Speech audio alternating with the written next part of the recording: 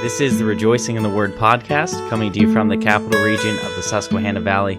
My name is Josh Hamilton, and with me here today is Pastor Brandon Starnes, and we have a guest on the podcast with us today, Dave Loop.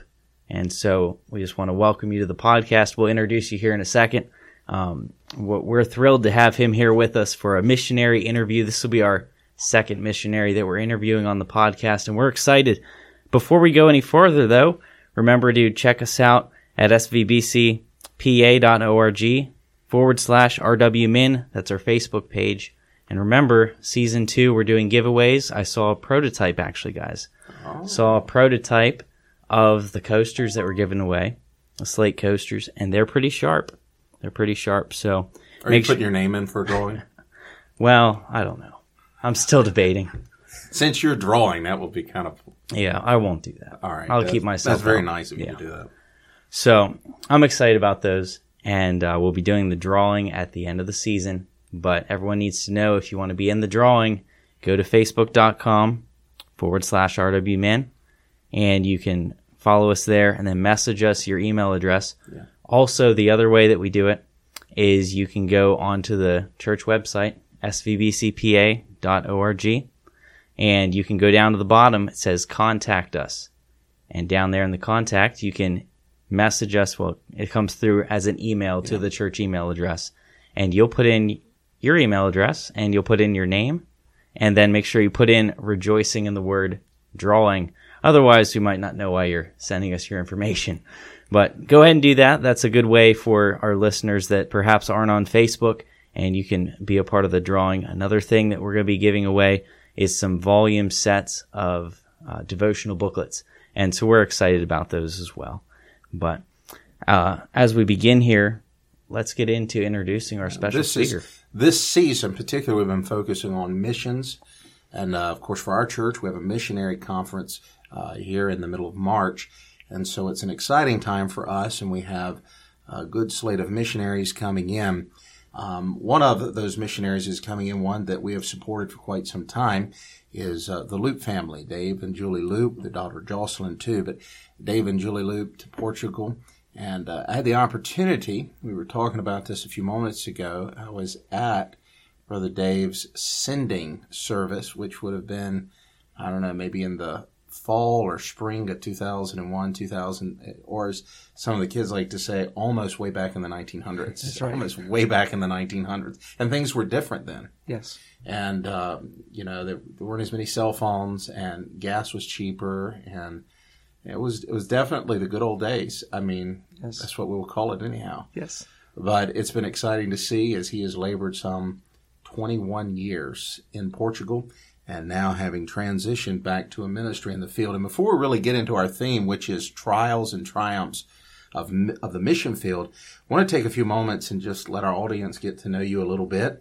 Of course, I've already told about Portugal, and that you're transitioning here to, what was it, a field director? Yes, sir. For All Points Baptist Mission. Yes, sir. Which is under the Calvary Baptist Church there in New Philadelphia, Ohio. That's correct. And so, such a wonderful thing. What are your kind of your descriptions of what you'll be doing there in this position? Well, first and foremost, thank you very much for having me on your podcast today. My responsibilities as field director at All Points Baptist Mission include representing the mission. I'll be traveling stateside to represent the mission, as well as recruit new missionaries that we can assist. Also, I'll be coordinating our internship program that we just developed, and that would be for those who are seriously thinking of missions, and that would give them a first-hand experience of working alongside a missionary on the mission field for at least 6 weeks up to 3 months. Also, I'll be traveling to visit our missionaries twice a year to be a help and encouragement to them.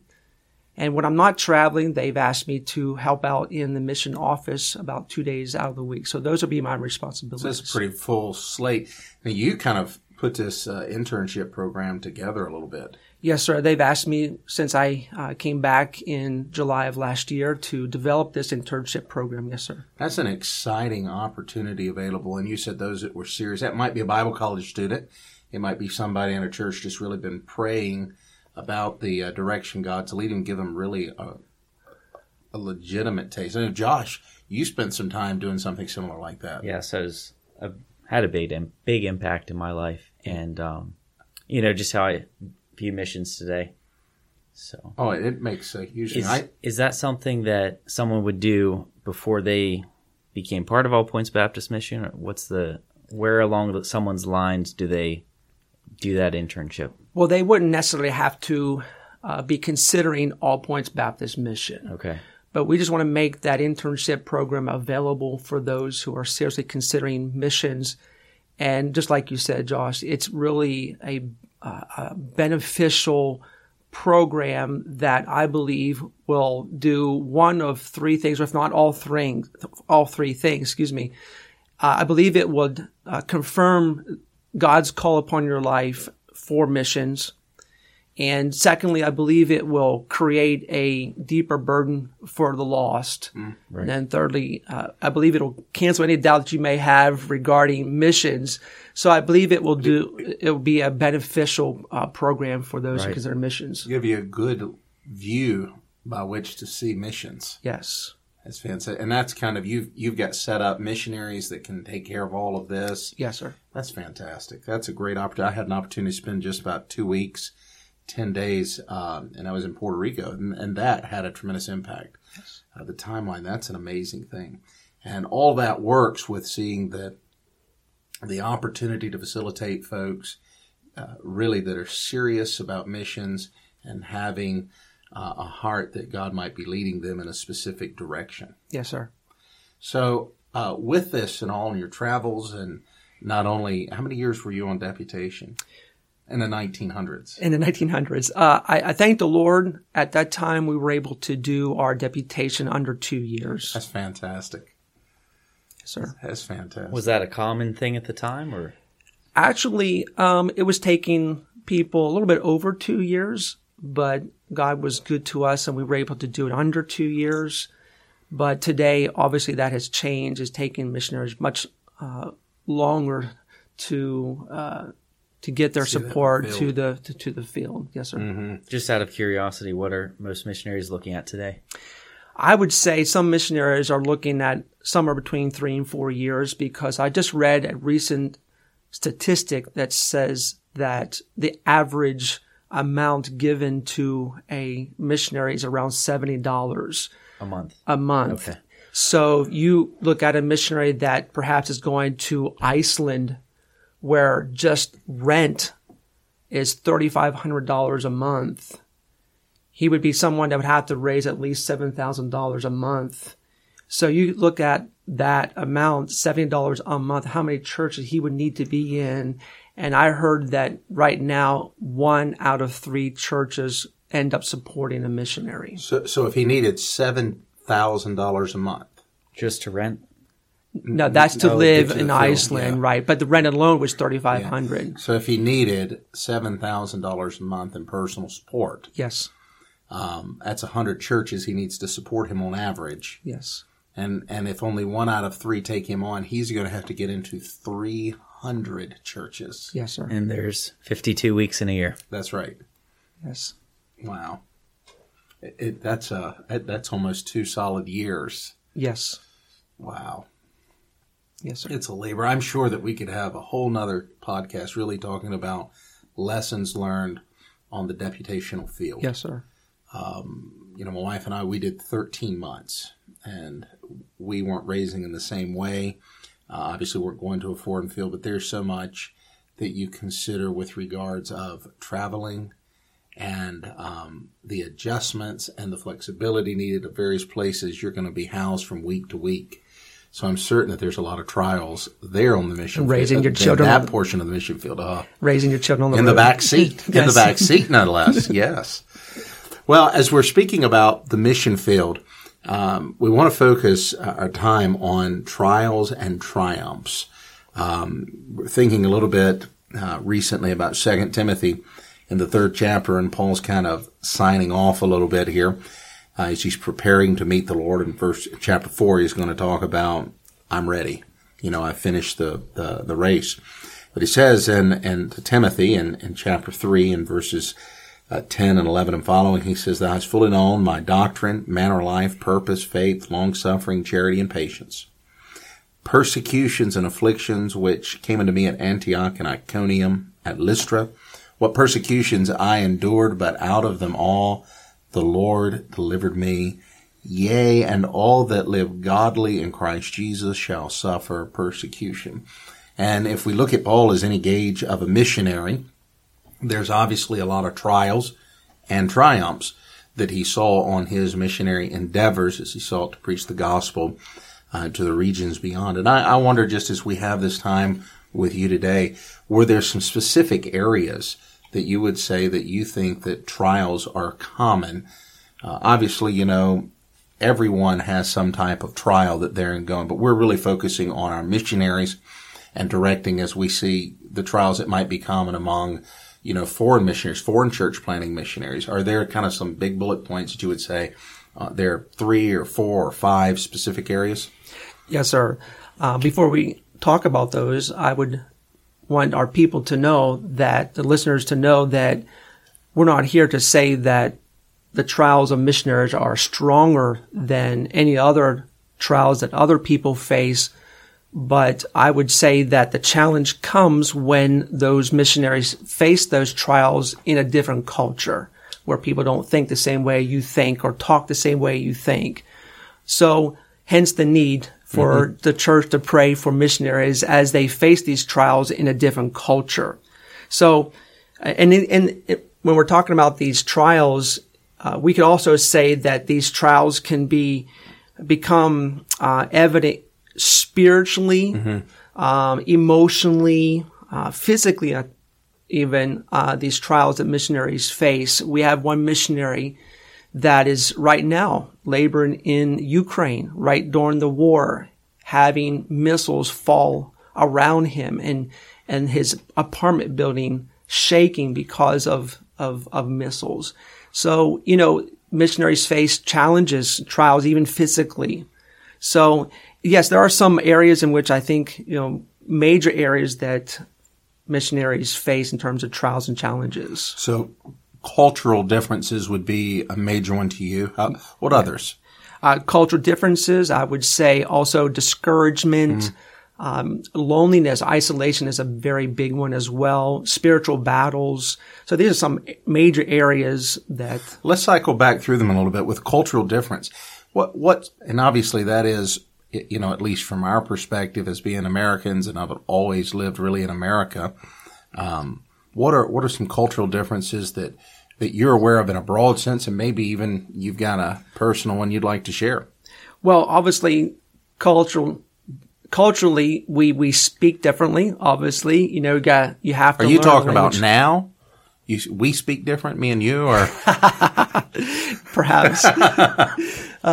Now, when you go to a new country, new culture, you see, our culture determines what feels normal to us, what's real to us. So when we go into a new culture, we're trying to process new experiences through our original cultural system, which has not yet learned how to read the new cultural clues. So you're still trying to figure out how that culture operates, that country operates, and how they think, why they do certain things. So it's really, in my thinking, a moment or a time of confusion and disorientation.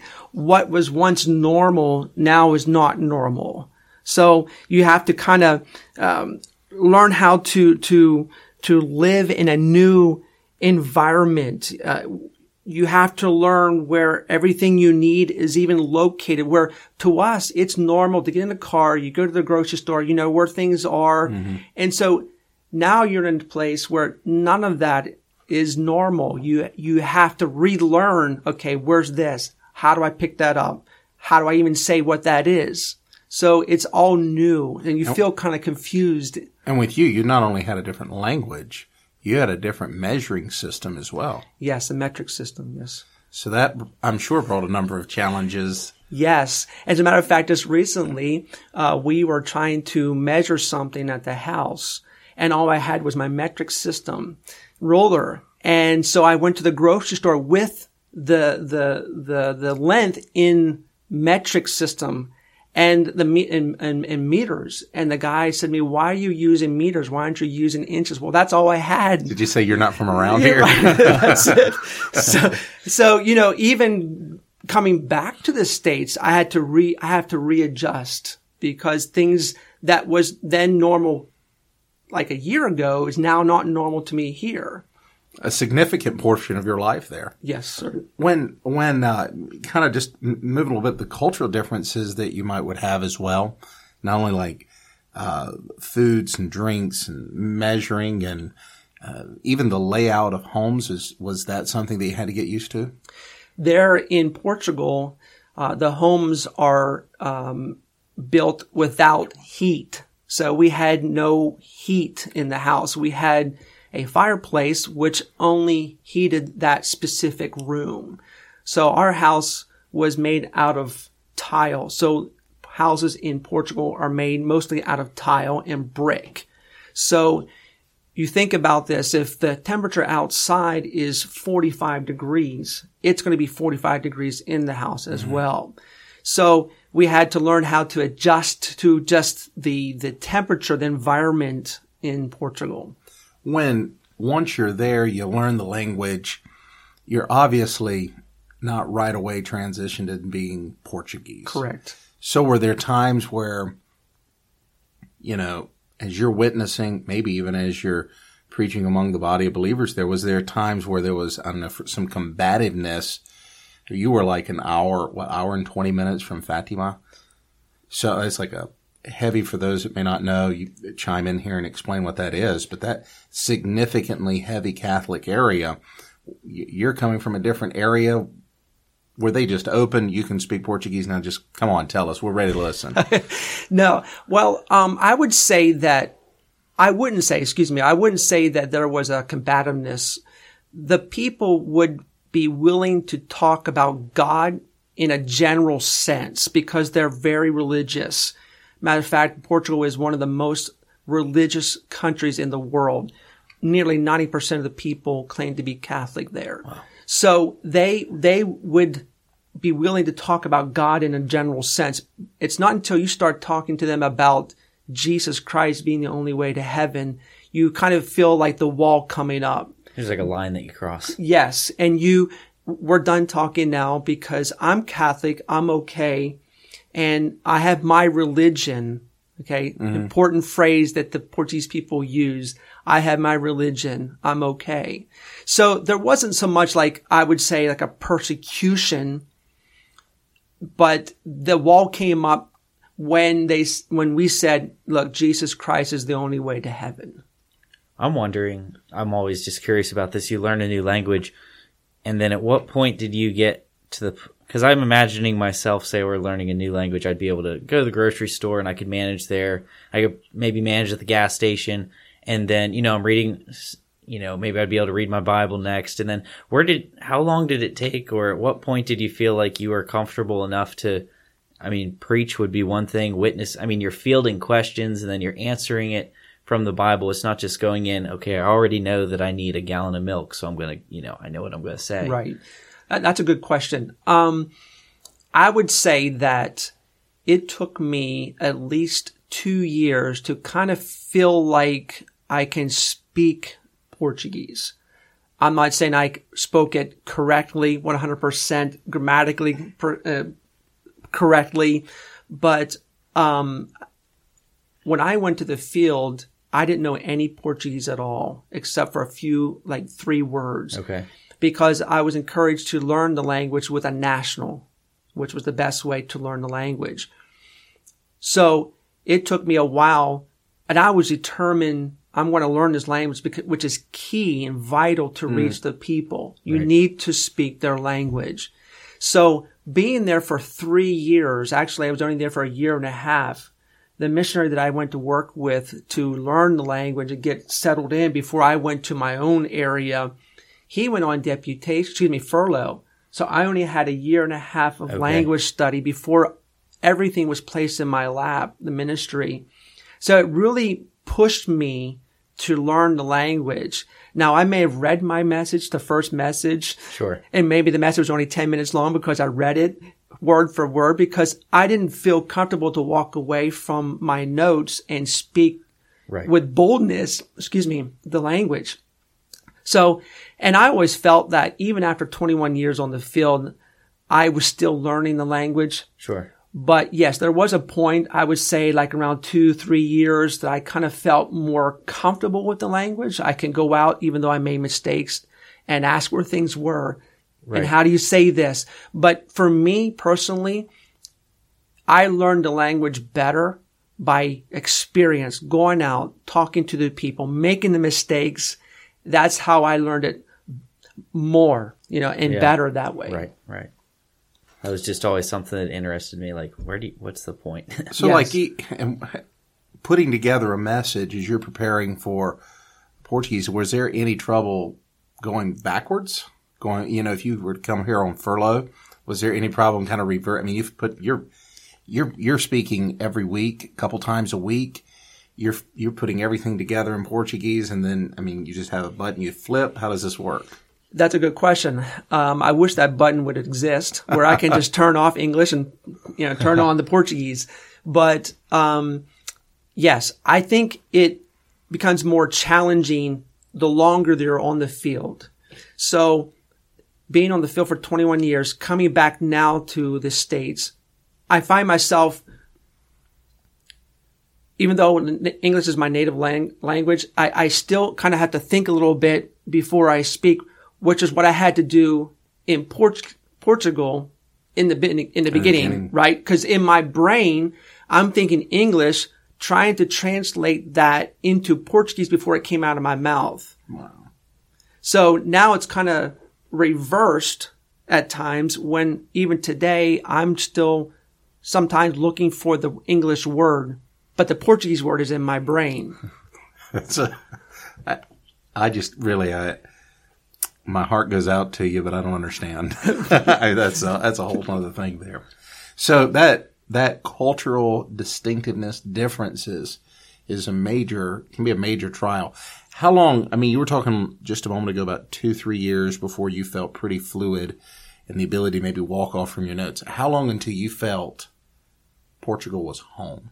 And where you're at is just your schedule that maybe you just looked back one day and thought, I feel like I used to feel when I was in America. Good question. Obviously in the beginning we didn't feel like that, sure. But I would say, honestly, I don't know if I can say this was the moment. But obviously, the longer you live there, you're becoming almost like them, per se, and you feel comfortable. Like, okay, this is where I live. This is my home. But I can't tell you a certain moment in time. But of course, obviously, the longer you live there, you're becoming more comfortable, and you even start to think like the Portuguese people. And to the point where when I come back on furlough, my wife would have to remind me, now remember, we're not in Portugal, we're in the States. So what is another area of trials that they might have? I know one that we have talked about off and on has been maybe like discouragement. Yes, that's a big one as well. And discouragement can come in different forms. There was a survey done in 2019 of 40,000 missionaries and 600 mission agencies that revealed that 43% of missionaries did not fulfill their long-term commitment to their field because of discouragement. Wow. That is a very high number. That almost sounds like it's one of the chief causes. Yes, it could be. And just speaking of Europe, since that's where I ministered, they say that Europe has traditionally been known as the graveyard of missionaries. And I think it's due to the lack of the European people that has caused much discouragement among the missionaries that lead them to quit. And it's so hard.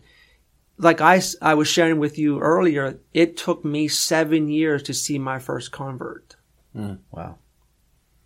So it can be discouraging. But, and I mentioned this earlier when we were talking before the podcast, it's going to take you to go through a trial in order to see the victory. Right.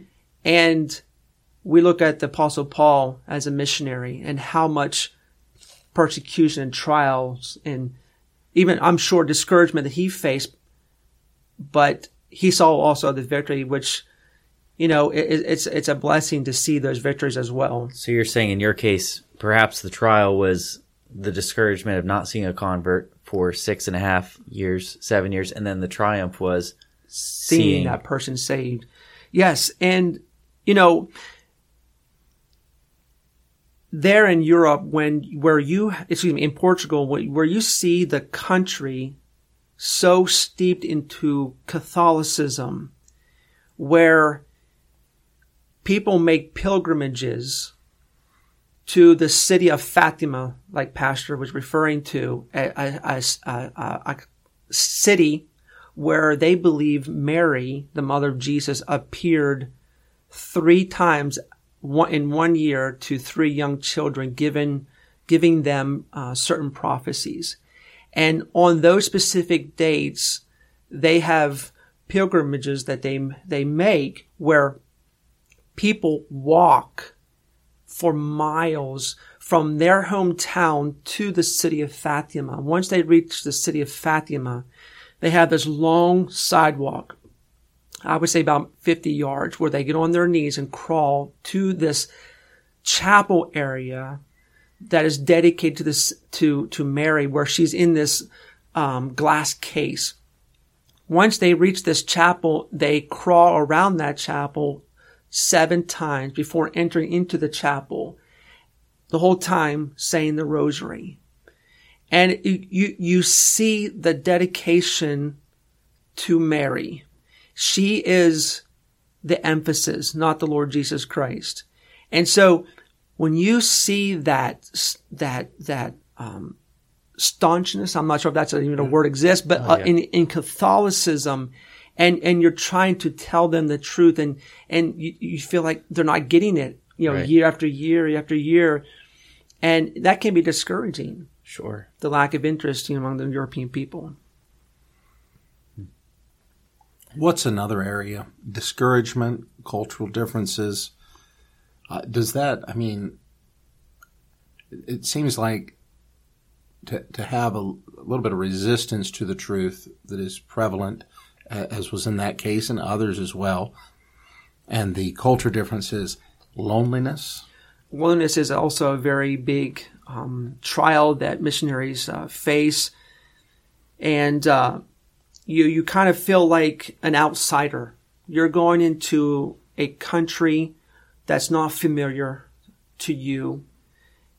And when you enter that country and you begin to teach them biblical truth that they have not heard perhaps for hundreds of years, and they look at you and they make you feel like, who are you to tell us that what we've done for hundreds of years is wrong? So you begin to feel lonely, like you're the only one.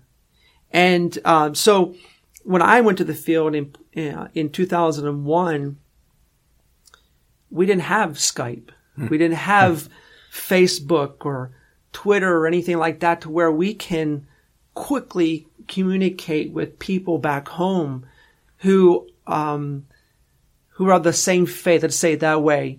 And we had to wait until after 9 p.m. to make a phone call, hoping that when we call our family or friend in the States, they were there at that time because of the time difference. Right. And so we have missionaries, even through our mission, that have gone through what we would say isolation, feeling isolated. We have a missionary that is actually a pioneer missionary to a country where he is the first and only Baptist missionary. And the stories that he has told us that he has faced, his wife going there when she was, I think, 7 or 8 months pregnant, having to go have her baby by herself, hours away from where they were living, and the loneliness and the isolation that she felt. You couldn't have your husband by your side. And so missionary isolation is real, and missionaries go through that. And so, sounds like there's not a lot of support close by. Correct. Yes. That in of itself could even be a danger. Yes. In some regards, and of course, anytime we get that aperture in our life that we, especially brought on by discouragement, expectations, you hear a lot on this side of the ocean about burnout, yes. And engaging. And the truth is, I think sometimes a weightier portion of that is when we've put expectations on what we think ought to occur. Correct. And we have no power to make those come about. I can go out and knock doors and I can witness and this, but at the end of the day, I have not found a way to actually make someone become a genuine child of God. And looking back, after year 1 or year 2 or year 3 or year 4, what point do I begin to give in to that expectation that I'm a failure? And pressing on, you saw some fruit. Yes. And that fruit remains as well. Praise the Lord. What I want to do is maybe follow this up with another podcast, because we'd like to get you to hang around if we can and talk a little bit about, what other believers, particularly I'm talking about supporting churches. Is there anything the individual missionary their mindset needs to be having? And of course, lest we forget, it is trials and triumphs. So we want to deal with those, but just kind of to draw this to a close, I think a little bit back to our passage we read earlier. Paul's talking about his persecutions. He's talking about his afflictions, which kind of has with it that emotional type side. He makes this statement. He said, "But out of them all, the Lord delivered me." And there is a promise that regardless of the difficulty, if we're in the way that God has led us, there is victory. Amen. He's provided the victory over death and the grave, and surely He'll deliver us out of any difficult trial that may occur, and that surely has to be the missionary's mindset in these matters. Amen. Brother Josh, why don't you sign us off for today? Give us that word for today. Sure. Our word for the day comes from 2 Timothy chapter 1, verses 10 through 11. This is speaking about our salvation through Jesus Christ. The Word of God says this: "But is now made manifest by the appearing of our Savior Jesus Christ, who hath abolished death, and hath brought life and immortality to light through the gospel, whereunto I am appointed a preacher and an apostle and a teacher of the Gentiles." And we know there that was Paul speaking. But what a wonderful thing, our salvation that we have in Jesus Christ, who's the light to all the world. And with that, we want to thank you for listening. Make sure you come back and join us for part 2. We want you to be able to hear the rest of this. Very interesting, very informative, and I'm looking forward to part 2 myself. So with that, thank you for listening. Join us next time.